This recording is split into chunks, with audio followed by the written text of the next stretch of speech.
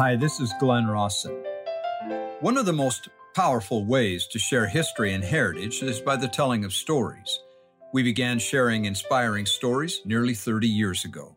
Each of those stories is true and was intended to inspire and strengthen faith. Over the years, those stories have reached millions around the world.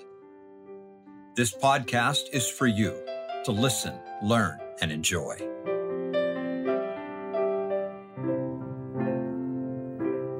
The year was 1855. Israel Barlow was on the ship Samuel Curling and was returning from missionary service, bringing with him 581 Latter-day Saints coming from Liverpool, England, into, I assume, into New York City.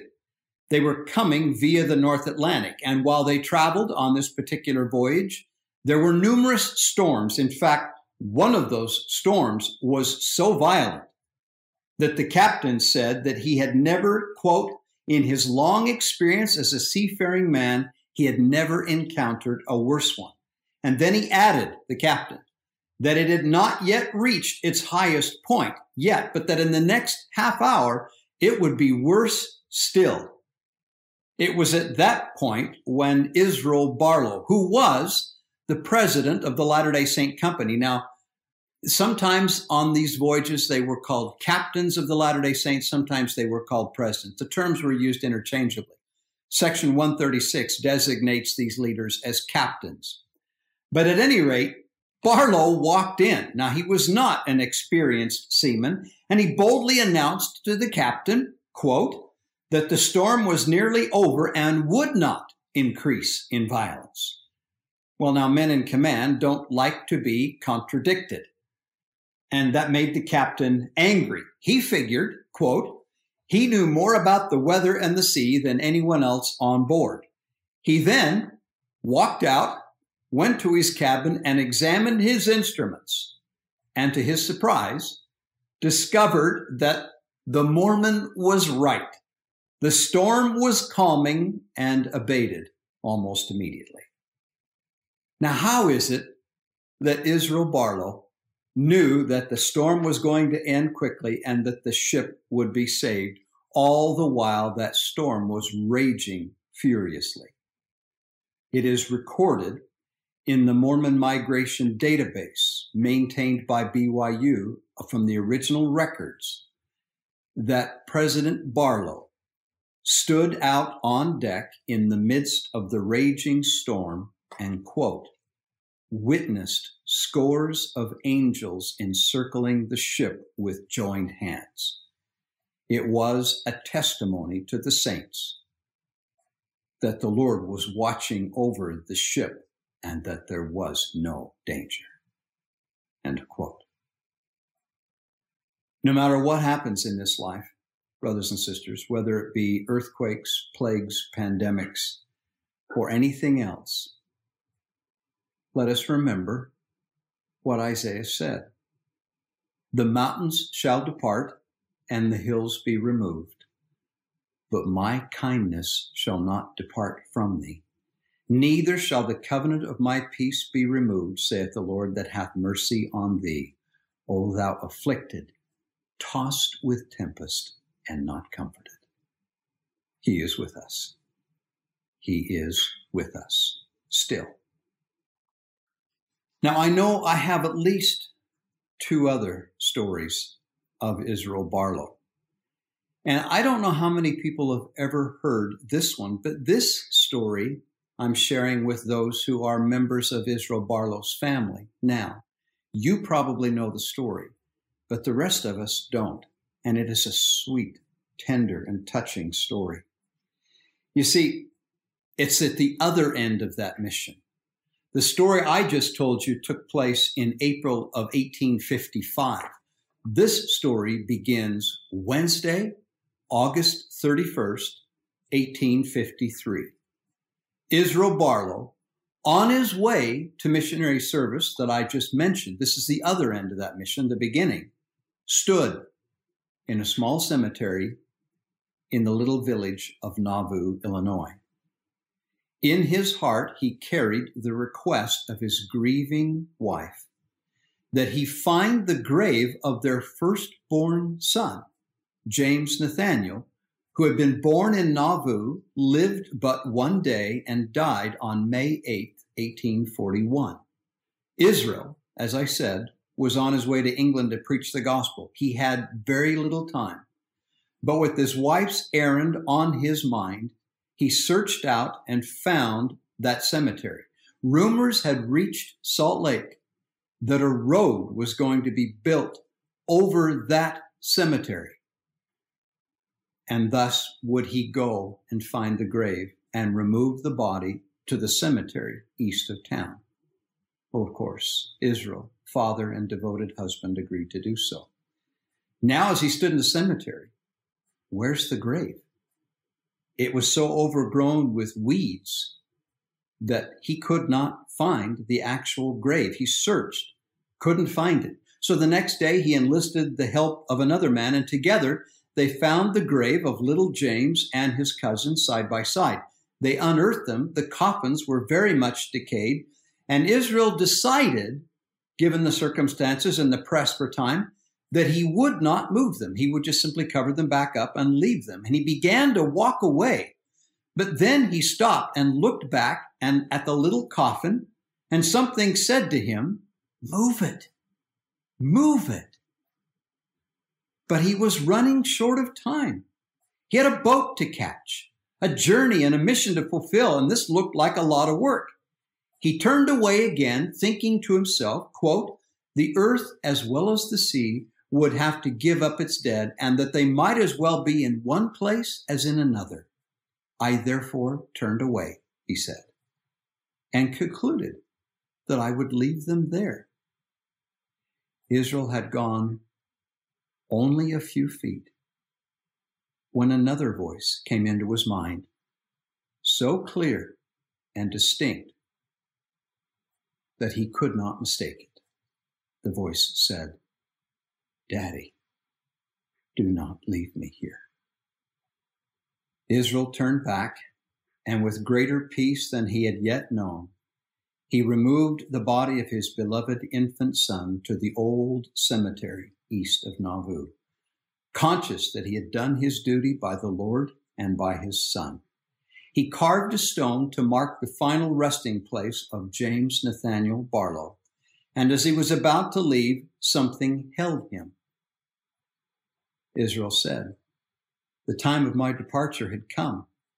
Could I go away? No. There was something that caused my feelings to linger there and bound me fast. I felt a desire to dedicate myself and all that I might call mine own into the hands of the Lord, that I might be counted worthy to come forth with my son in the morning of the first resurrection. The thoughts of absenting myself far away, never more in life to return to his grave, wrung the last thread of affection I bore, till it was broken with tears on his grave." Israel Barlow walked on into history, making history and leaving behind a beloved and endearing legacy for his family.